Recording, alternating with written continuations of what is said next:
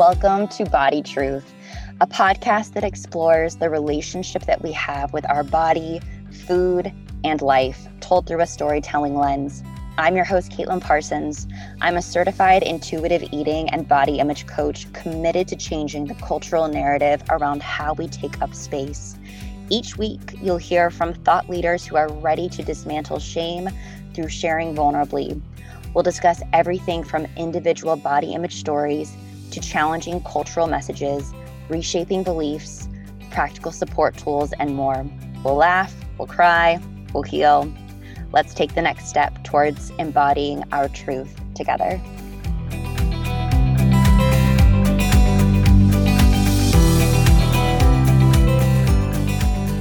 Hello.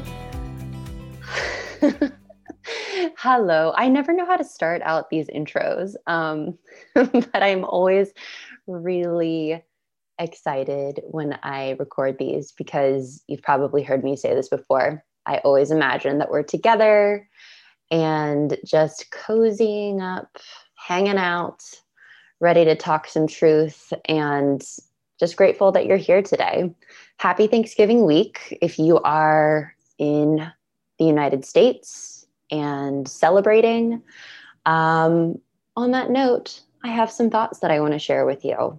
And I would love to invite you to set an intention with me this week, whether or not you celebrate Thanksgiving or you are just in a place in your life where you are going to be seeing family, friends, coworkers, people in general with the holidays coming up. I think the holidays are kind of just I think they are a worldwide event that we are all collectively going into.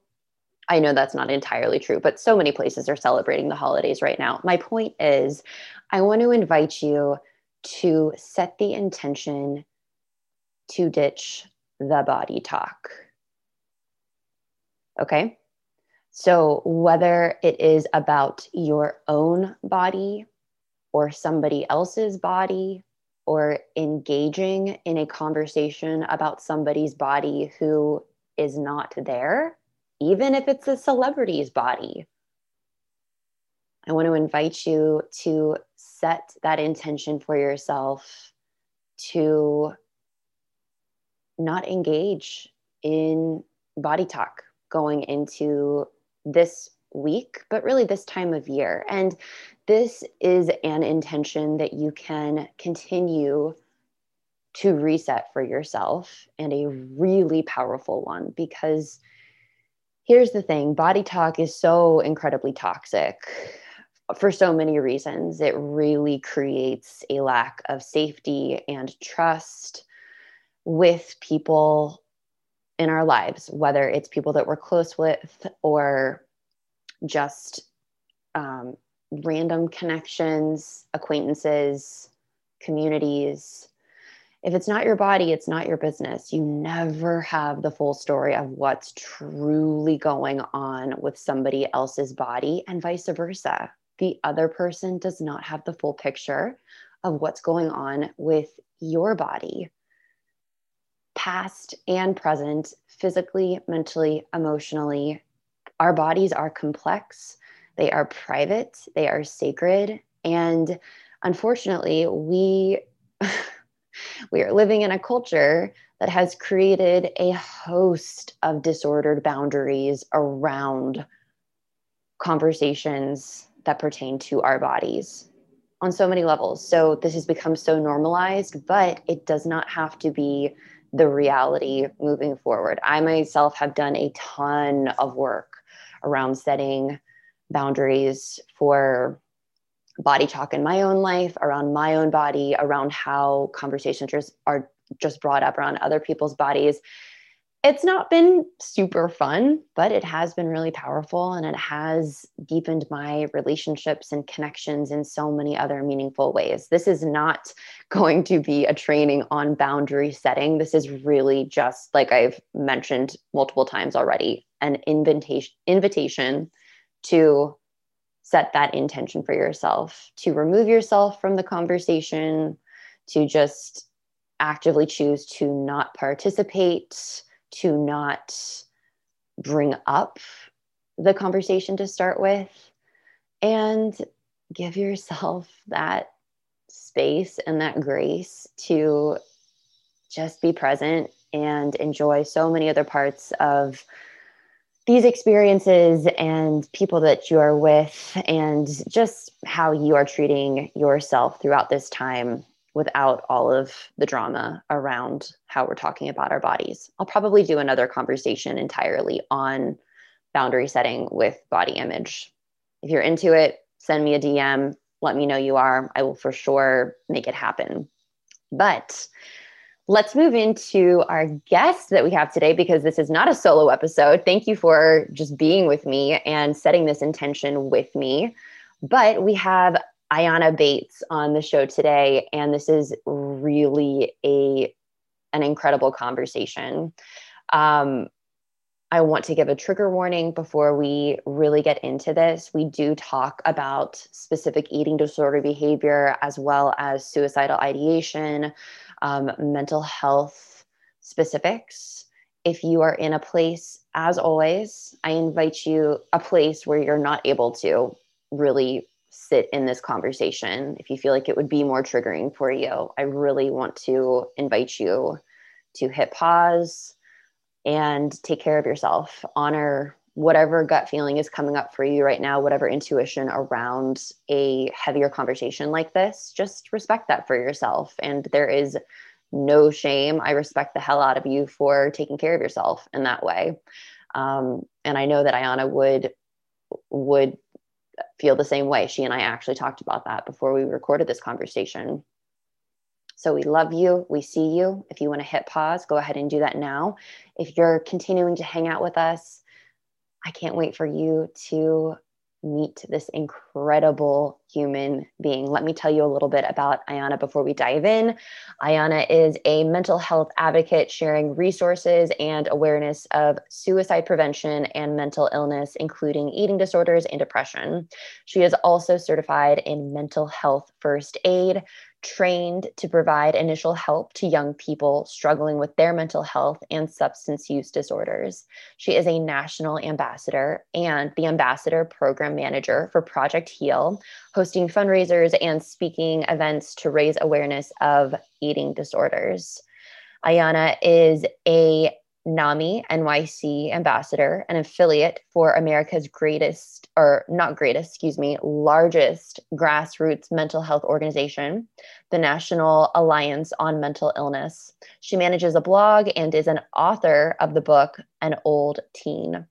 Ayana is working towards her BA in psychology at CUNY, Queens College, and plans to become a licensed clinical social worker. So, I mean, Ayana is incredible. She's an incredible writer. That's how I got connected with her, actually. You may or may not know my involvement with Project Heal as well, too. We've had the CEO on this show, and I actually got connected with Ayana through that organization and was just so moved by some of the things that I read of hers, some blog posts and whatnot. And I knew immediately that I had to have her on if she was willing to have a conversation like this. And she was.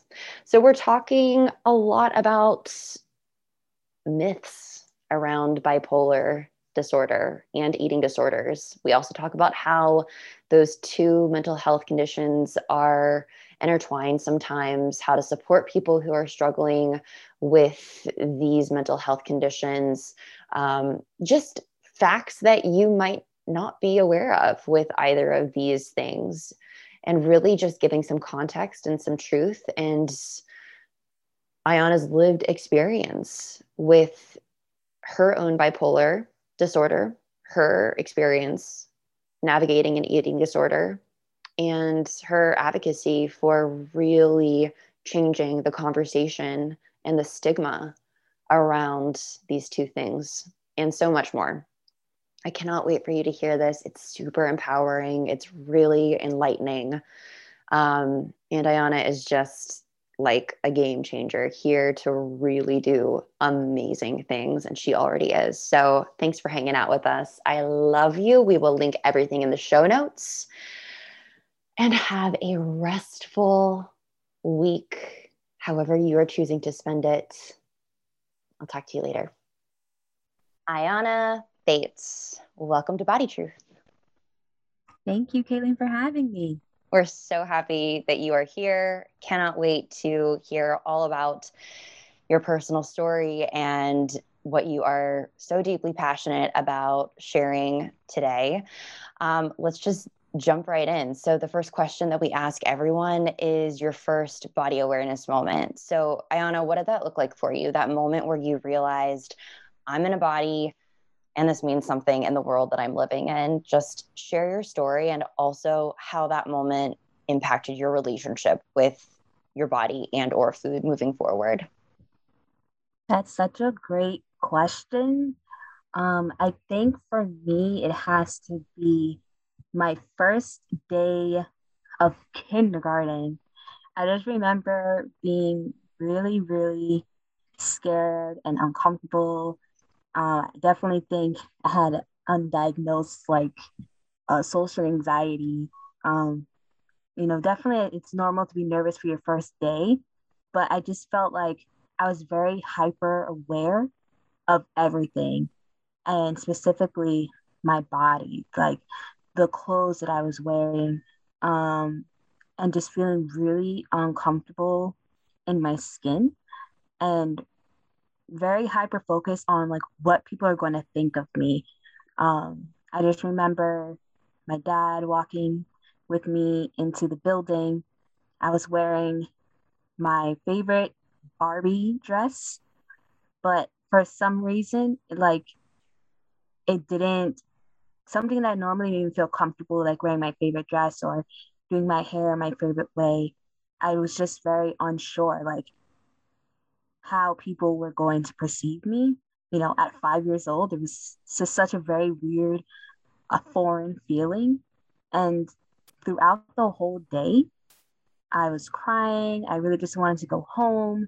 I didn't want to be in this space anymore. I kept having like this feeling that everybody was looking at me. And, all the kids, when we entered the kindergarten classroom, didn't want to be there or they were afraid to be away from their parents and things like that. But, normally when you get into the classroom, that's something you get over. You find your friend and, you play with the toys and you start to feel okay. But for the entire day, I just could not shake this feeling that people were looking at me funny or that they didn't want to be my friend or that they thought my hair looked weird or they could see that my fingers looked weird or someone didn't like my Barbie dress um and I just remember really how that affected my relationship with food like that day. I didn't want to eat lunch. I didn't want to eat my snack. And as someone now who is in recovery for an eating disorder, and I had to do that work in treatment center and think back to the time where you realize your relationship with food was disordered. And I really had to think back. And I think back to this first day in kindergarten where I was having uncomfortable emotions, feeling insecure in my body at 5, and my response is to not eat. That was a coping mechanism for me. I find that very interesting. I find it really interesting as well too. When you made that choice, I know it was when you were 5 years old, but do you remember anything around that decision to not eat? Was that intentionally related to how you were feeling in your body? Were you able to kind of tie that together at the time, or did you realize that later on? Definitely something I realized later on of what this was. My eating disorder, I always say, is more like a self harm. It's something that I engage in when I want to feel in control. Mm. And so, thinking back to that moment in the kindergarten classroom, feeling really uncomfortable in my body, feeling really insecure, and just having that out of control feeling, that was my response. They put the snack in front of me and I was having all of these anxious thoughts, and I just thought, well, I can decide like not to eat or how little I want to eat. And that was like me taking control Mm-hmm. at that moment or numbing out, wanting to escape. So I didn't have the words to formulate that at that age, but I see those same patterns like when I was deep in my eating disorder as it showed up in my teenage years and young adulthood. And doing that work, I saw similar patterns at that young age. Mm-hmm. When did you realize you had an eating disorder? I realized I had an eating disorder at 17 years old.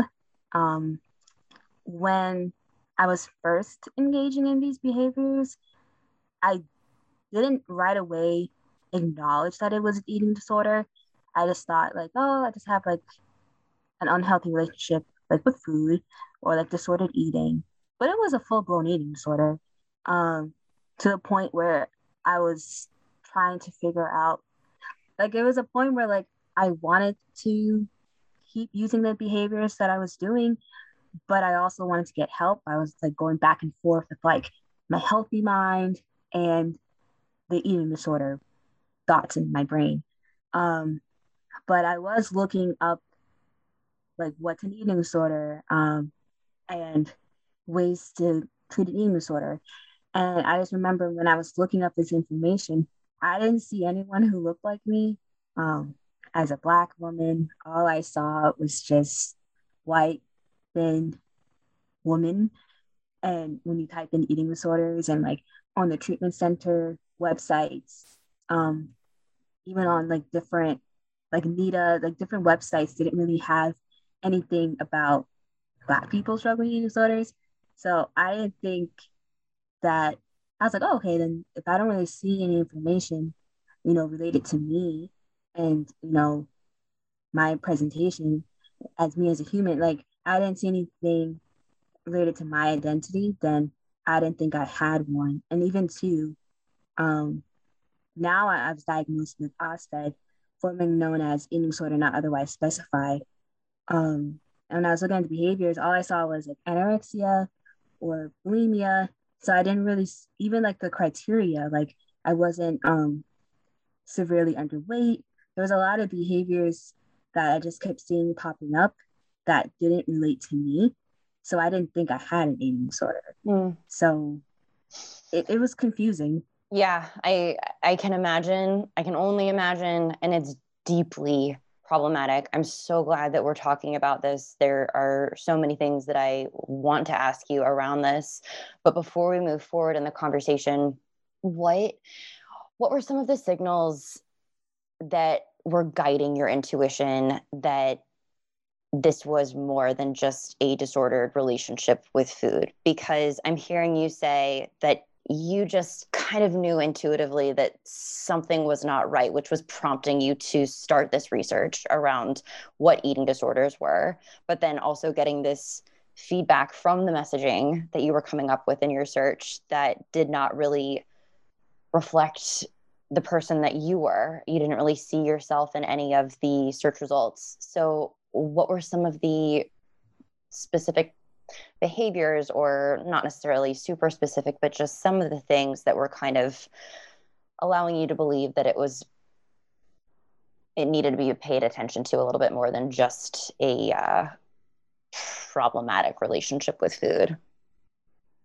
Yeah, definitely. I feel like at one point, for me, I was struggling with depression. And so, like I said, like it felt like a self-harm for me because I was just trying to find a way to manage that or to numb out or to feel in control. I use my eating disorder for a lot of things. Um, and it just felt very self-destructive, the things that I was doing. Before it was just skipping meals here and there, like maybe I didn't get a chance to eat in the morning, whatever, or I just didn't want to eat lunch, and it started out like that. So I didn't really think of it anything of it.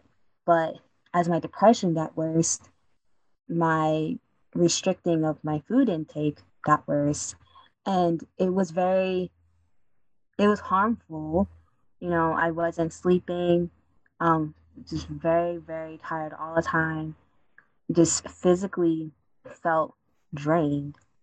And to the point where I wasn't feeling hungry anymore either. I lost my hunger cues and I just didn't want to take care of myself anymore. Um, and also struggling with suicidal thoughts. I was like, wow, I went this many this many days without eating. Like, how long can I keep doing that for? And when I started having thoughts like that, like, the healthy mind will come back in a little bit like those aren't like normal thoughts that people have. Mhm. Um, that's something you need to look at. Like, that's not a normal thing to say. Like, I went this long without eating. Like, how long can I go for? So when I started having thoughts like that and getting really competitive with myself and tracking my calories and just engaging in those kinds of behaviors, I knew it was getting to a point where it wasn't just like skipping meals here and there um or like a diet go wrong or anything like that. Mhm. It was very destructive and I was actively hurting myself, hoping that the longer that I went without eating, that I just wouldn't wake up the next morning. Like, that was the goal as I was struggling like with suicidal thoughts and depression. Mm. Yeah, it's so tough. And I have the most tremendous amount of empathy for you at this point in your story as well too.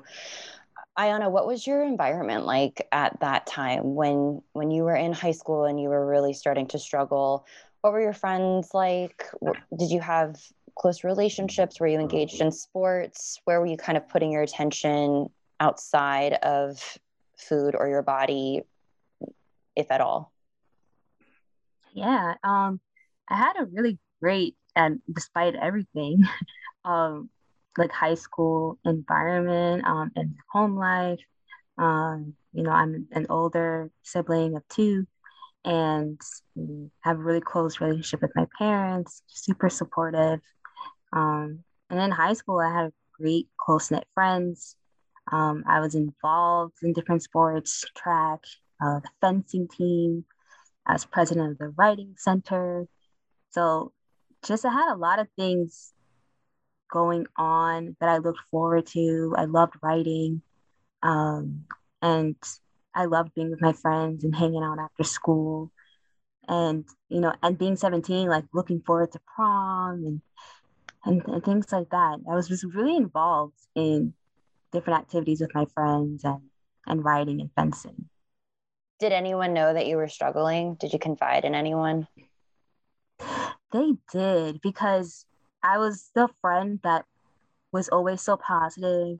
I was always smiling. I was the one that people went to, like with their problems. Everyone was always asking me for advice. Like, I was the bubbly one. I was the one who always saw the bright side of things. So I was first struggling with suicidal thoughts and depression, my freshman year of high school, but I still was able to like force that smile and try to be like that positive, energetic one out of my friends. But as I reached my senior year and 17, it just got really, really dark. Like, it was hard to smile. I didn't want to be around my friends. I wasn't always going to the writing center anymore. Um, Fencing, I wasn't really interested in that as much. It, I was skipping class. Like, I loved school and I loved my classes. I was skipping class sometimes, staying up really late, and it wasn't fun anymore. Um, my friends were just like, "Are you okay? Like, what's going on?" Like, they didn't know how to handle it because Mm. I was the bubbly one. So now, I was crying all the time. I had really bad crying spells. Um, Always crying. Like, my spent my last senior year of school just like in tears all the time, and I couldn't explain it to people. Like, I didn't know it was depression at first. I just knew I was really, really sad, and I was feeling that way for 4 years. I just thought it was it was normal at that point. So I didn't have the language to describe to my friends what I was going through. I just burst into tears and I couldn't explain it. Because there was nothing, I would say like traumatic or anything that happened to me that was like a catalyst for depression. It's just something that I was going through. It Nothing brought me to that place. Just a chemical imbalance in my brain. That's just how it was. And it took it, you know, it got worse as I got older. So Mhm. yeah, they didn't know. I would talk to my friends. One of my friends knew I was really suicidal and she was trying to get me to eat as I was struggling with my eating disorder.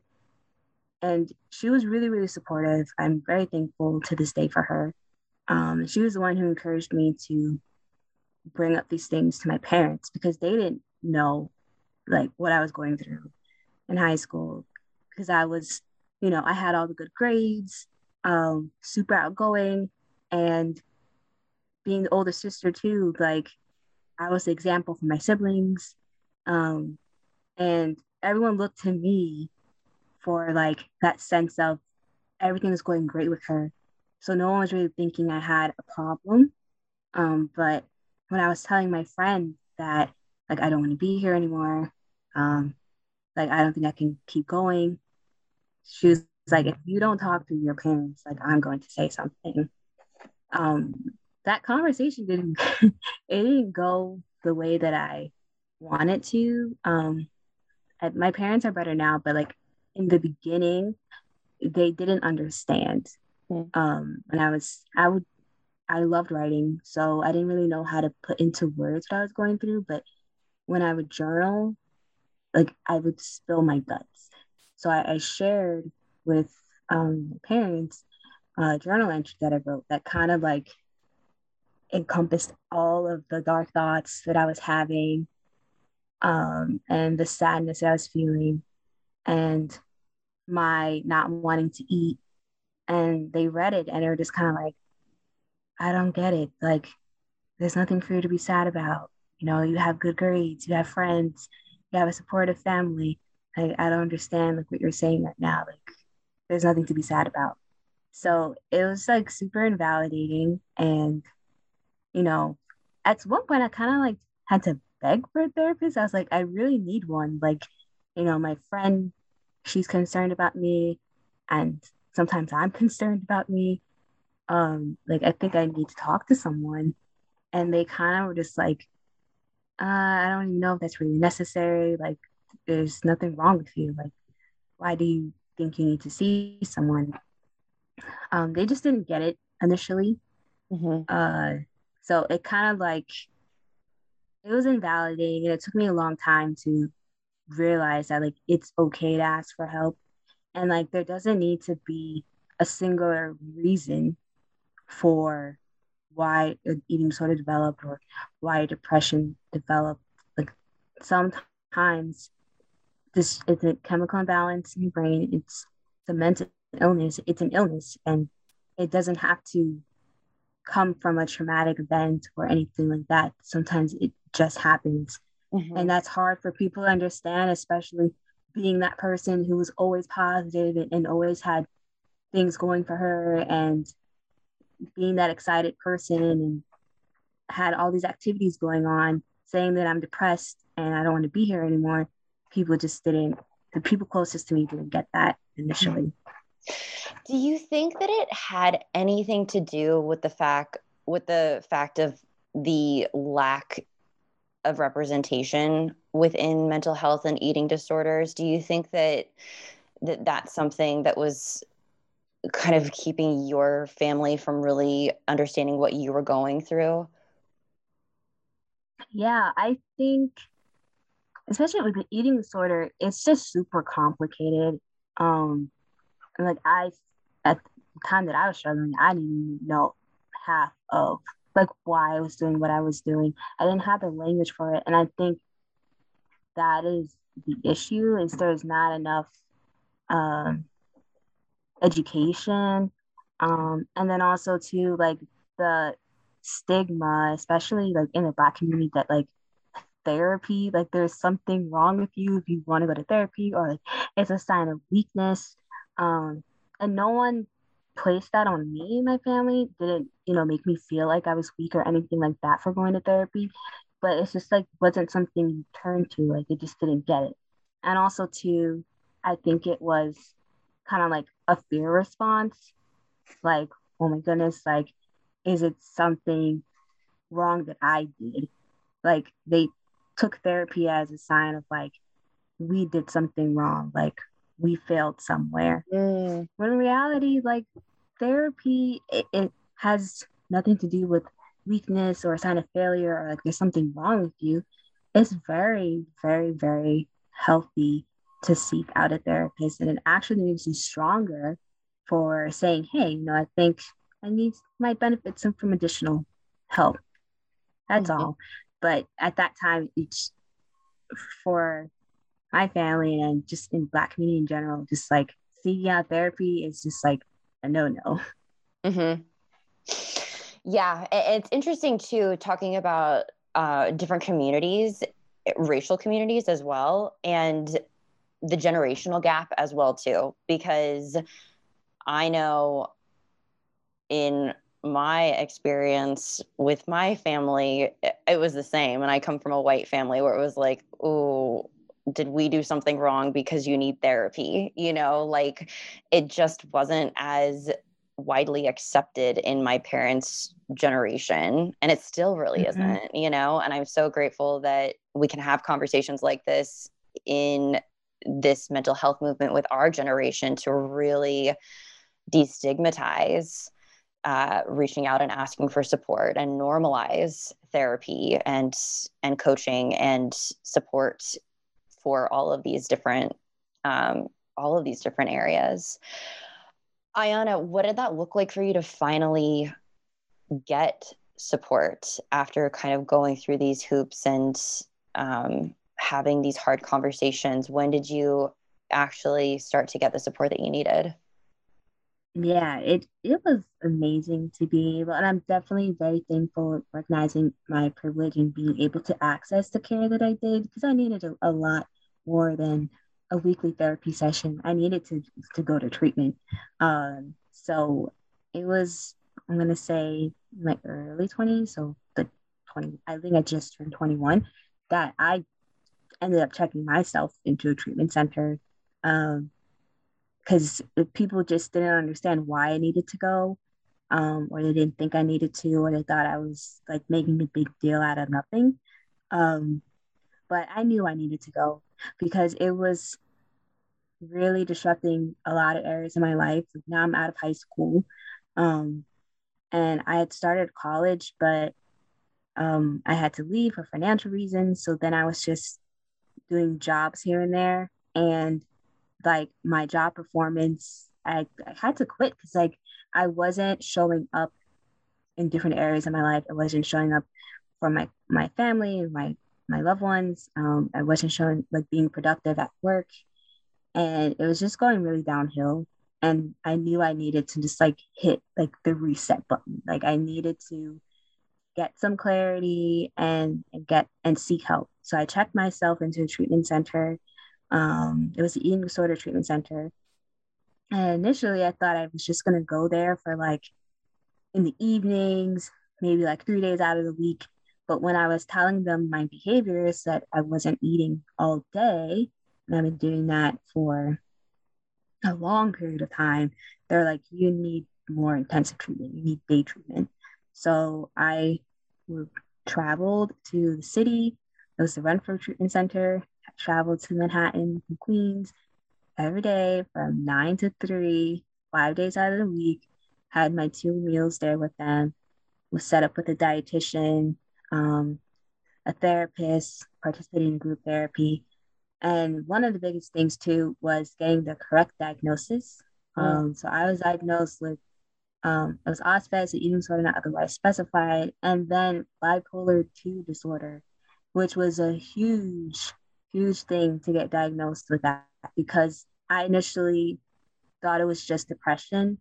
There were different therapists that I was seeing So the medication that I was taking prior to treatment was not helping. It was actually making like the suicidal thoughts worse. Wow. So getting that diagnosis of bipolar 2, while it was scary, it made a lot of sense and explained like a lot of the times people said I was super bubbly and um like super positive all the time. Like those were hypomanic episodes sometimes that I didn't know that that's what that was.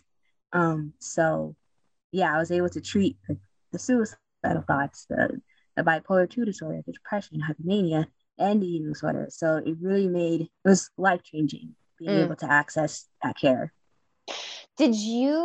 How did you digest that information once you received it? Because I'm hearing a lot of empowerment in your story and a lot of validation and being able to name that. Was there ever a period where um, you had to kind of grieve these diagnoses that you were receiving, or did you kind of approach it a different way where it was just like, thank you and let's get to work? I definitely was ready to get to work because I always felt like there was something wrong with me. And I just kept asking like all the time, I'm like, why do I feel so sad? Why do I have all of these thoughts? Like, I'm suicidal, but I don't actually want to die. Like, Mhm. that's not me. That's not who I am. Like, where are these things coming from? Like, why do I think like this? Why is this happening to me? And I just didn't understand. So to have someone say, well, if having bipolar 2 disorder, these are the kind of thoughts that you have. These are the kind of symptoms that show up. I'm like, that makes a lot of sense. Like people thought that something traumatic like happened to me. Like my family, they thought that something caused the depression and, you know, my problem with food. They were like, something happened, like, and you didn't feel comfortable sharing. Like, there was something else deeper going on. I'm like, no, it's just like it's the illness, this mental illness. They just didn't understand. So I thought like sometimes I thought it was a fraud too, because I didn't have like things were going so well in my life. I had a job and I was able to finish school and start college and I had a supportive family. So I just did not understand why all of these things were happening to me, why I felt so depressed. So to have the diagnosis was, it just made a lot of sense. And I was able to put a name to a lot of things that I was feeling. And I was able to connect the dots and also just get the proper care because now I knew that I didn't need just a general therapist. I needed an eating disorder therapist, someone who specializes in eating disorders. I didn't just need to be on antidepressants. I needed to be on antipsychotics because I have bipolar 2 disorder. So it really changed the game. And once I got on the right medication, once I had the right treatment team, I felt so much better and it just improved my care and improved my quality of life. So in a way, I'm very, very thankful that I got those diagnoses. And it just validated. I was really seeking that validation because Mm. I felt like I was doing something wrong. And to know like, oh, that's just a symptom of this illness. It's not me. Eating disorder, it's not me. Bipolar 2, depression, that's not me. That's the illness. And I need to manage it. How can I manage it? And having that treatment team in place really helped. Amazing. This is so empowering that you showed up for yourself in this way when nobody else was really encouraging you to do it. You just went for it and followed your gut instinct that you needed this type of support. It really is remarkable. So, after getting this diagnosis and getting on the proper medication, which is life changing in itself, but you also acknowledge the treatment team that you were working with, how long was this period? And also, what are some of the highlights during this period, too? Like, what were some of those breakthrough moments, whether it was like you mentioned, connecting the dots? Were there any really important dots that got connected or any tools that you learned that were just life changing or anything that just really stands out for you during this treatment phase of your recovery? Yeah, so I was in the day treatment facility for 3 months, and then I was eventually able to go on to an individual therapist that specialized in eating disorders and specialized in bipolar disorder. Um, so having that team in place, it was very, very helpful. And I was participating in that with the treatment center and then that individual therapist for about 3 years altogether. And had a lot of breakthroughs. Like I understood my relationship with food more. Um, and I was able to understand the triggers that went along with it. Um, and really understanding that eating disorders look different for everybody because I assumed, and also just with the information that I had going on, that I had as I was doing my own research, that I didn't have an eating disorder because I wasn't engaging in X, Y, and Z, or, I wasn't severely underweight. But when I went to treatment and was really doing the work, and even everyone who was there, like there were people from all ages, all backgrounds, um, different shapes and sizes, and we were all struggling with the same thing. And even though it showed up differently, it it really showed me that anyone can struggle with this disease. Like eating disorders do not discriminate, mental illness does not discriminate. And while it sucks that all of us were there for such terrible reasons, um, it was also hopeful in a way to know that there are other people out there who are struggling similarly and that there is help available. So it was empowering. And I was just able to learn that I am much stronger than I gave myself credit for. Um, the treatment that I was undergoing and working with my therapist, I was able to, learn how to advocate for myself and learning how to say no. Mm. I was always the person who was trying to please everyone and say yes to everything. And, a lot of people would take advantage of my kindness. And it was also just very detrimental to my mental health, always trying to please other people, um, like at the expense of my health and wellness. So, really, I found my voice through treatment and really started to establish values for myself. Like, what do you want to do with your life? What does life look like beyond your eating disorder? And it's like, I want to be independent. Um, I want to have my own voice. I want to go into psychology and study that and eventually become a therapist myself. And so once I started having clear goals and a clear sense of direction and really starting to love myself again and accept myself, things started to turn around for me in such beautiful ways. And I'm in such a better place than I was 5, 6 years ago. Mm, that's amazing. I'm so happy for you. Um, let's talk about bipolar disorder a little bit more. Is that cool? Mm-hmm. Yeah, definitely. We've actually never had a conversation like this on the podcast before. So you still struggle with this, correct? I mean, you've gone through treatment, you're on medication now, but are you still classified as somebody who has bipolar disorder? Yeah, I definitely don't want to speak for everybody. For me, I definitely believe that this is something, and I've heard other people with bipolar disorder say the same sentiment, that it's something that you live with. Mm-hmm. Um, it's an ongoing thing, and you just manage it.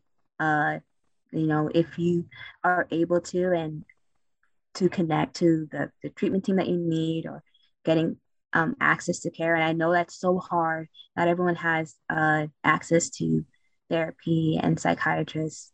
There are free resources, but it's not just like snappy fingers and you can get connected. But I was fortunate enough to get connected to the care that I needed. And so it's still an illness that I live with, but it does not control my life. Um, and just keeping up with the medication and keeping up with therapy, I'm able to have wonderful quality of life. If I wasn't on the medication or, taking care of myself in the way that I am, then it would just be so much worse. Mm-hmm. So yeah, it's definitely something that I wouldn't say I struggle with, but it's something that I do live with, and I'm aware of it, and I'm aware of any triggers or things that come up. For me, it's bipolar 2 disorder. So I sometimes will have hypomanic episodes, and hypomania is kind of like a low grade mania, where I might stay up really, really late. Um, I'm super talkative.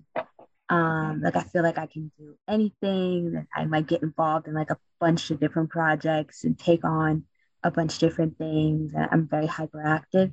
And so I know that when that's happening, like, okay, I need to up the self-care.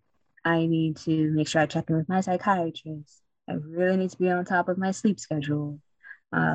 And then that normally leads into like depressive episodes. But because I'm keeping up with therapy and medication, it does not, I'm very functional. It's not, you know, keeping me down, the depression. So just really working through that with my therapist and just taking care of myself and just Mm-hmm. watching out for any of the signs. If things are starting to feel like it's becoming unmanageable, that's when I continue to consult my team. When does that happen? When does it feel unmanageable for you? What are some of the symptoms that you tune into? Yeah, so for me, right now, I'm currently a college student and I'm actually looking into like grad applications and things. So for me, it shows up with stress. Stress is a huge trigger. And that's something I'm still working with. I'm not the best at handling stress, even with all of the therapy that I've, experienced and the tools that I've had. It's still just something that I'm just not great at.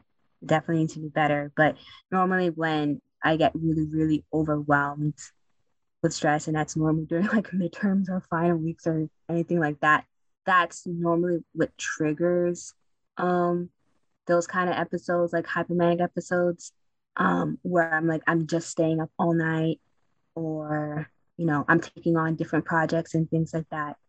Um and that then triggers the depression. So I definitely try my best to not let the stress turn into something like that. And that's just like taking more breaks, saying no to things, and engaging in activities that are fun and are not just centered around school and work. But that's something I'm still working on. Yeah. Yeah. Well, I mean, it, we're constantly a work in progress, right? Never done. Mm-hmm. Never done, which is so beautiful when we can just surrender to that, right? When we don't have to be fixed, when we can just keep evolving and give ourselves that really lovely permission to do that, and to reach out for support. I mean, I'm certainly speaking for myself here. I really am echoing so much of your story, though, and I'm so glad we're talking about bipolar disorder because, first of all, and we talked about this a lot on the podcast before, there is a high correlation with mental health illness and disorders and eating disorders. Mm-hmm.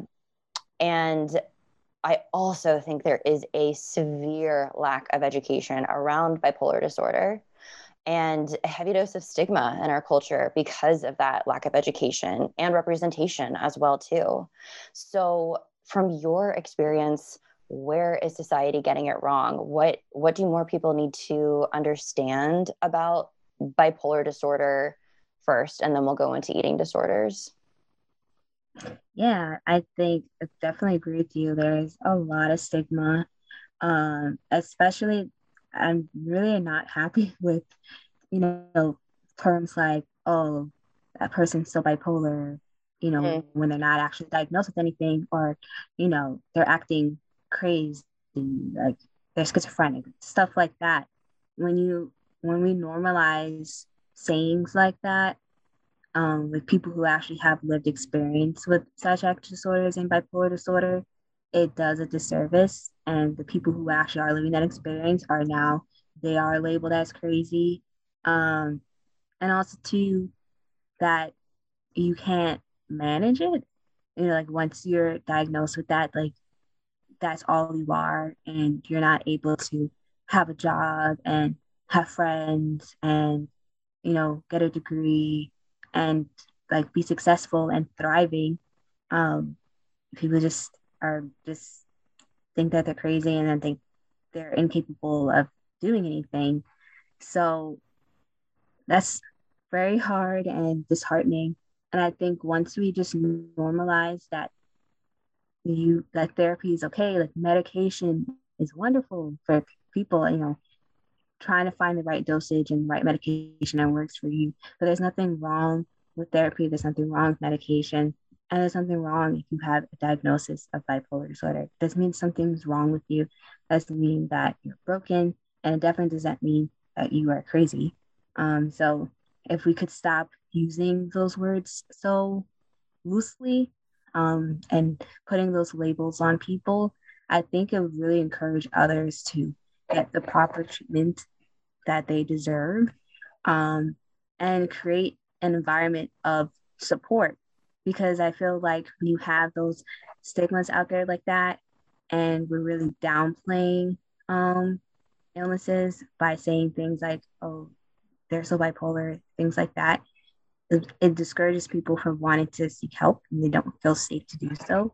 So we can create an environment of acceptance and normalizing mental illness like any other health struggle, and not making it sound like it's just this outrageous thing to have. It's normal to be diagnosed with bipolar disorder, and it doesn't mean that anything's wrong with you. So just normalizing that. I love that. I completely agree with everything that you just shared around that. I also want to just plug in that it's not your responsibility, your meaning everybody who's listening and you and mine, Ayana, it's not our responsibility Mm-hmm. to self-diagnose, right? So if you're listening to this thinking, oh my gosh, how do I know if I need help or not? This might be me.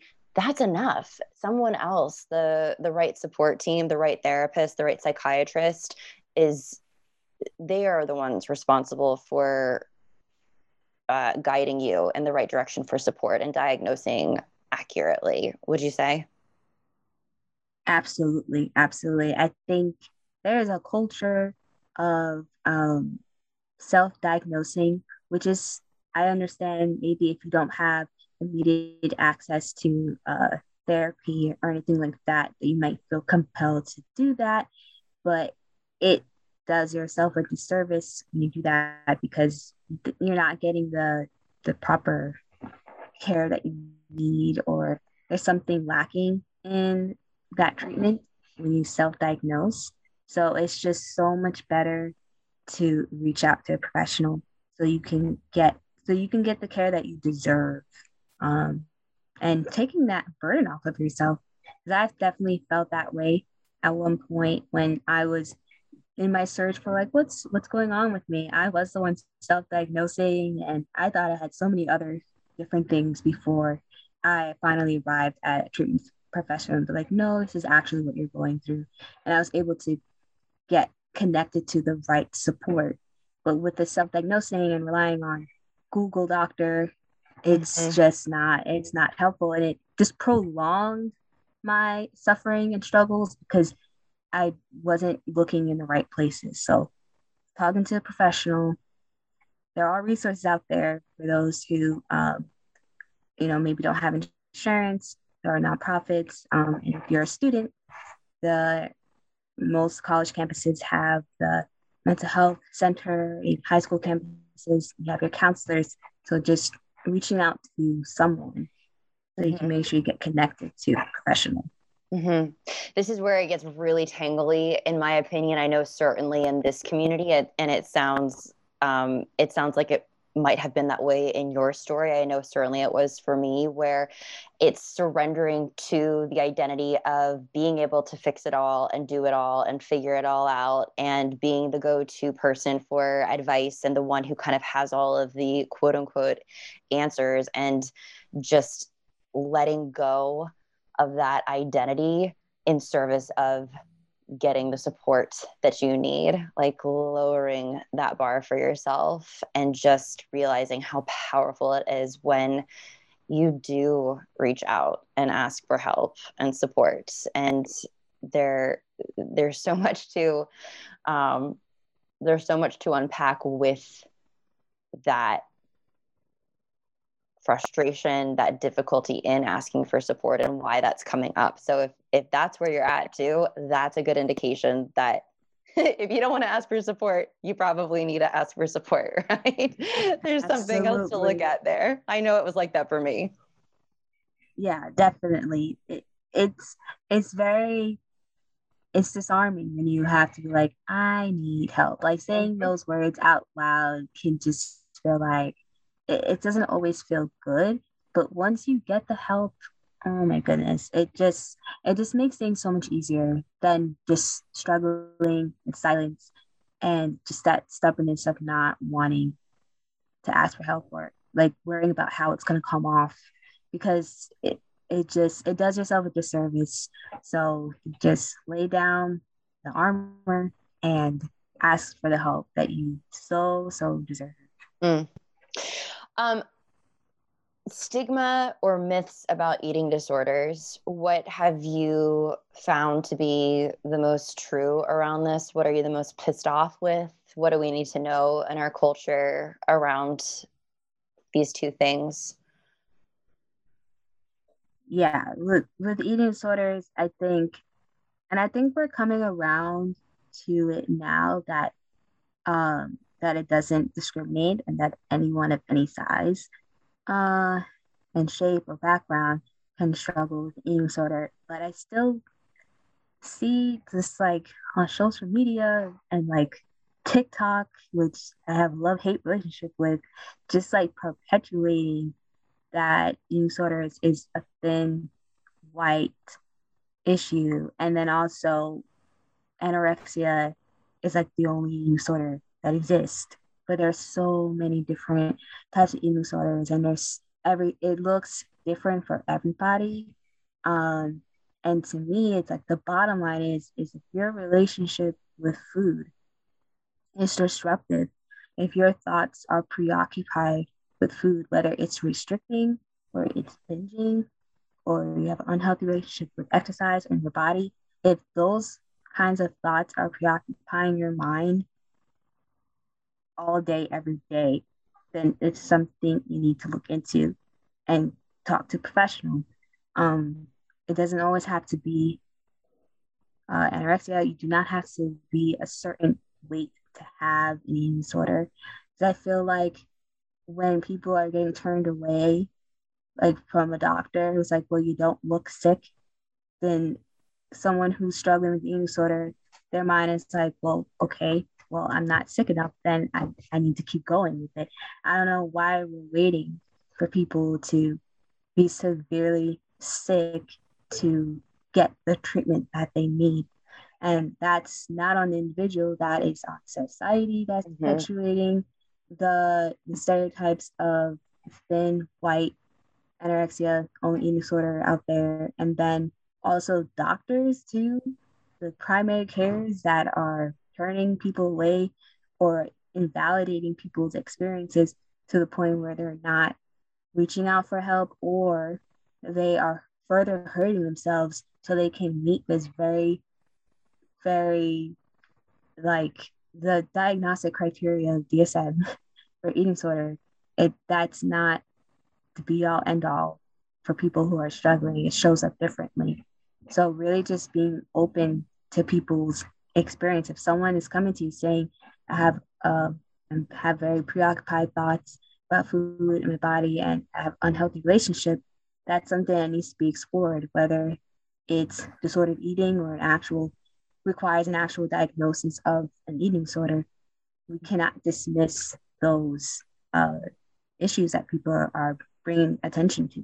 Yeah, there is such a fine line in the diagnosis these days, too, just because diet culture is so rampant and we've just normalized this preoccupation with food. And so when it comes down to like a bare bones diagnosis for an eating disorders, I've often found it's complicated sometimes to actually make that Mm-hmm. distinction because it has become so normal, which is incredibly problematic and frustrating, and something that we need to do better at as a society through, you know, just our own work and education and just creating safe spaces for people to feel like they can show up and ask these tough questions. So I hear you.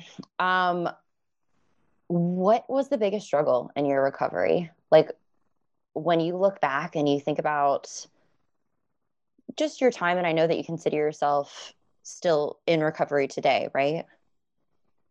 Yeah, I do. I know I go back and forth with like fully recovered, full recovery or recovered. Everyone has different definitions. Sure. To me, I think in this moment, I consider I'm definitely am not actively struggling or engaging in any behaviors, and I have a healthier relationship with food. And so to me, I still believe though, in my personal experience, that I will always be in recovery because life is always changing. My circumstances are always changing. And just like my self development, there's always going to be something that I'm learning about myself or new behaviors or things that pop up that I still actively explore and work through with therapy. So I always feel like I will always be in recovery. I'm not actively struggling. Mm-hmm. And so that's how I have to make that distinction for myself. So this is so interesting. And I love everyone who has been in recovery or is in recovery. I hear you. Everyone has a different interpretation of this. And I love asking this question and finding out where everybody's at with this. But what I think is so fascinating is what you just said about you're still exploring and you're still discovering things about yourself. And so defining yourself kind of as that in recovery, um, just kind of that label that you feel comfortable with. And I always think about, wow, I feel like that's every single person in life. If you're kind of woke to personal development and growing and Right. evolving and all of these things, right? I just kind of have to laugh when I think about this for myself too, because in when we think about it that way, we're all in recovery from something. Like every single human who is Mm-hmm. continuing to live life and be faced with the changes that they're going through on a daily basis, whether that's physical, mental, or emotional, and environmental, and all of the other things as well too. But um, I think that I've found so much peace in just learning to surrender to that, because for a while I was just like, oh my god, like this feels overwhelming, just that label of being in recovery and never being done when everyone around me is telling me to fix it, like the culture that we're in is saying, when are you going to be good enough? Like, when is it going to be fixed? When is it going to be over? When is the problem going to be solved? Rather than just laying down my guard and saying, can I give myself permission to just always be evolving and growing and learning and exploring and elevating in my relationship with myself? Yes. Yes. I love that. there is there are so many things that I want to keep asking you about. But I feel like if I keep asking you, it's going to go into a completely different conversation that's going to be an hour or 2 hours long. Um, what are some of the biggest takeaways that you can leave us with today for somebody who is actively struggling right now? What would you say to Yeah. them? What are some, besides just reaching out and asking for support? what are some tools that you might be able to offer somebody that have really helped you? So for me, I think, and I know people say this all the time, like, I don't want to, but journaling is so wonderful. That's been with me since I was deeply, deeply in my struggles, and then through the therapy process, and now as I found the peace with my body and my relationship with food, continuing to journal and checking in with myself, that keeps me grounded and that helps me along my recovery journey and just like this journey of life in general. Mm, Keeping a journal and just finding ways to check in. So if you're not a big writer, then finding something to do where you can check in with yourself. So definitely therapy if you can access it. There are free support groups. And then also if it's running, if it's just taking time to listen to music, if it's going to a coffee shop, if it's meeting up with a friend, something where you can just Netflix, if you just want to watch Netflix, like taking time for yourself, checking in with yourself, being in tune with yourself, yoga, anything where you can stop and just be with yourself, because that's when you can learn, what's happening with you. Are you feeling good? Are you feeling upset? Do you need to check in with somebody? Doing that self exploration, that checking in with yourself, as much as possible, is a real asset to your recovery journey, and really that stepping stone to getting the care that you need and deserve. mm, love. Ayana, final question that just popped into my mind. How can people advocate for themselves better? Um, I'm sure that there will be many people listening to this conversation who are thinking, I have a family like that, or a group of friends like that, or a community who just won't understand and are probably feeling really alone right now. So, coming out of that, a similar experience for yourself, how would you empower somebody to just get the help that they need or take the next step when they feel like they're on their own? Yeah, there is your communities out there. Your maybe your immediate family or friend or loved one is just not getting it, but there is someone out there who does. There is your community. I definitely had to find that for myself. Um, and so walking into like support groups or even just like the mental health community online is also very empowering, like Instagram. So just you will find your people. Um, it's out there. So really just once, if you know for yourself that you're struggling and you feel like you can't talk to the people around you, seeking out that community, because those resources and those tools are out there. They might not be in your immediate circle, but they do exist. So I really do encourage you to find your people, find that support team, and you will be welcomed in the space that you are seeking, whether it's the eating disorder treatment center or if you're struggling with depression, struggling with anxiety.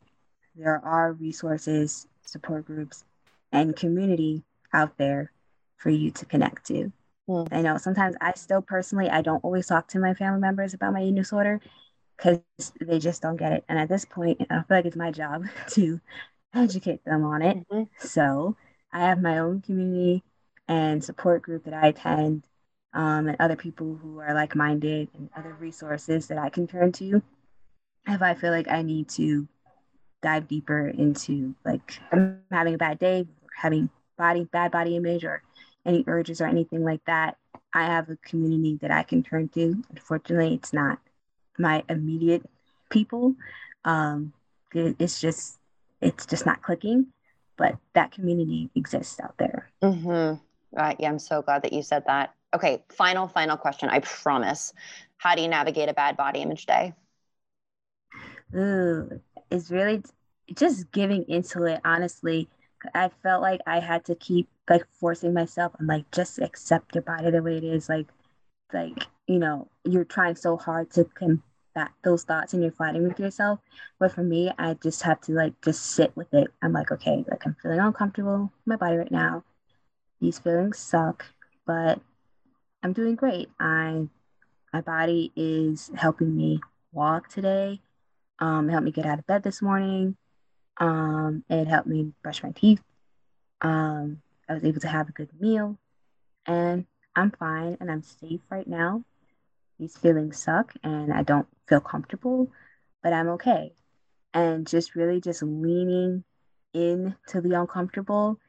And as horrible as that sounds, it's like the only way out is through. So really just leaning into it and just being gentle with yourself, you know, take yourself out. If you're struggling with bad body image day, like that's the time where I sit with thoughts, but I also just do something fun for myself or up the self-care. Yeah, it's that delicate dance between just being in the suck and that healthy distraction when it's needed to not have to stay in the suck all day long, too. Exactly. Beautiful. I love this conversation so much. I absolutely love the work that you're doing in the world. And you're just such a talented writer and speaker. And I'm so grateful that we were able to spend this time together and you were able to share your truth. Thank you so much. Where can everybody find you and get plugged into your work, hang out with you, all the things? Yeah, absolutely. Thank you so much for having me. Right now I am on Instagram at you deserve recovery. So you underscore deserve underscore recovery. That's where I run my blog and I have mental health resources out there. And I share a little bit of my story and mental health tips and tricks and all the good stuff. Also on Twitter at worth underscore recovery. And currently have a book out, an old teen, have support for young people who are struggling with mental health, or anxiety, or low self esteem. That's on Amazon. Currently, a Project Heal ambassador, program manager, wonderful nonprofit that I love. They're helping people who are struggling with eating disorders get access to life saving treatment, with providing treatment grants and other resources to get people to help them overcome those barriers to treatment. So, really involved with the mental health community and just super excited. I'm excited for you. I'm so fired up by all the work that you're doing, and we will be sure to link everything that you just mentioned in the show notes so that it's easy for everybody to access. Thank you so much for your time and your truth today. I really, really appreciate you. Thank you.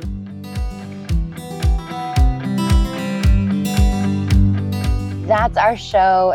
Thank you for spending time with us today.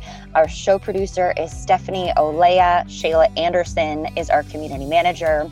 For more information around healing your own relationship with food and body image, click the show notes and you'll find direct links to our guests, plus resources and more.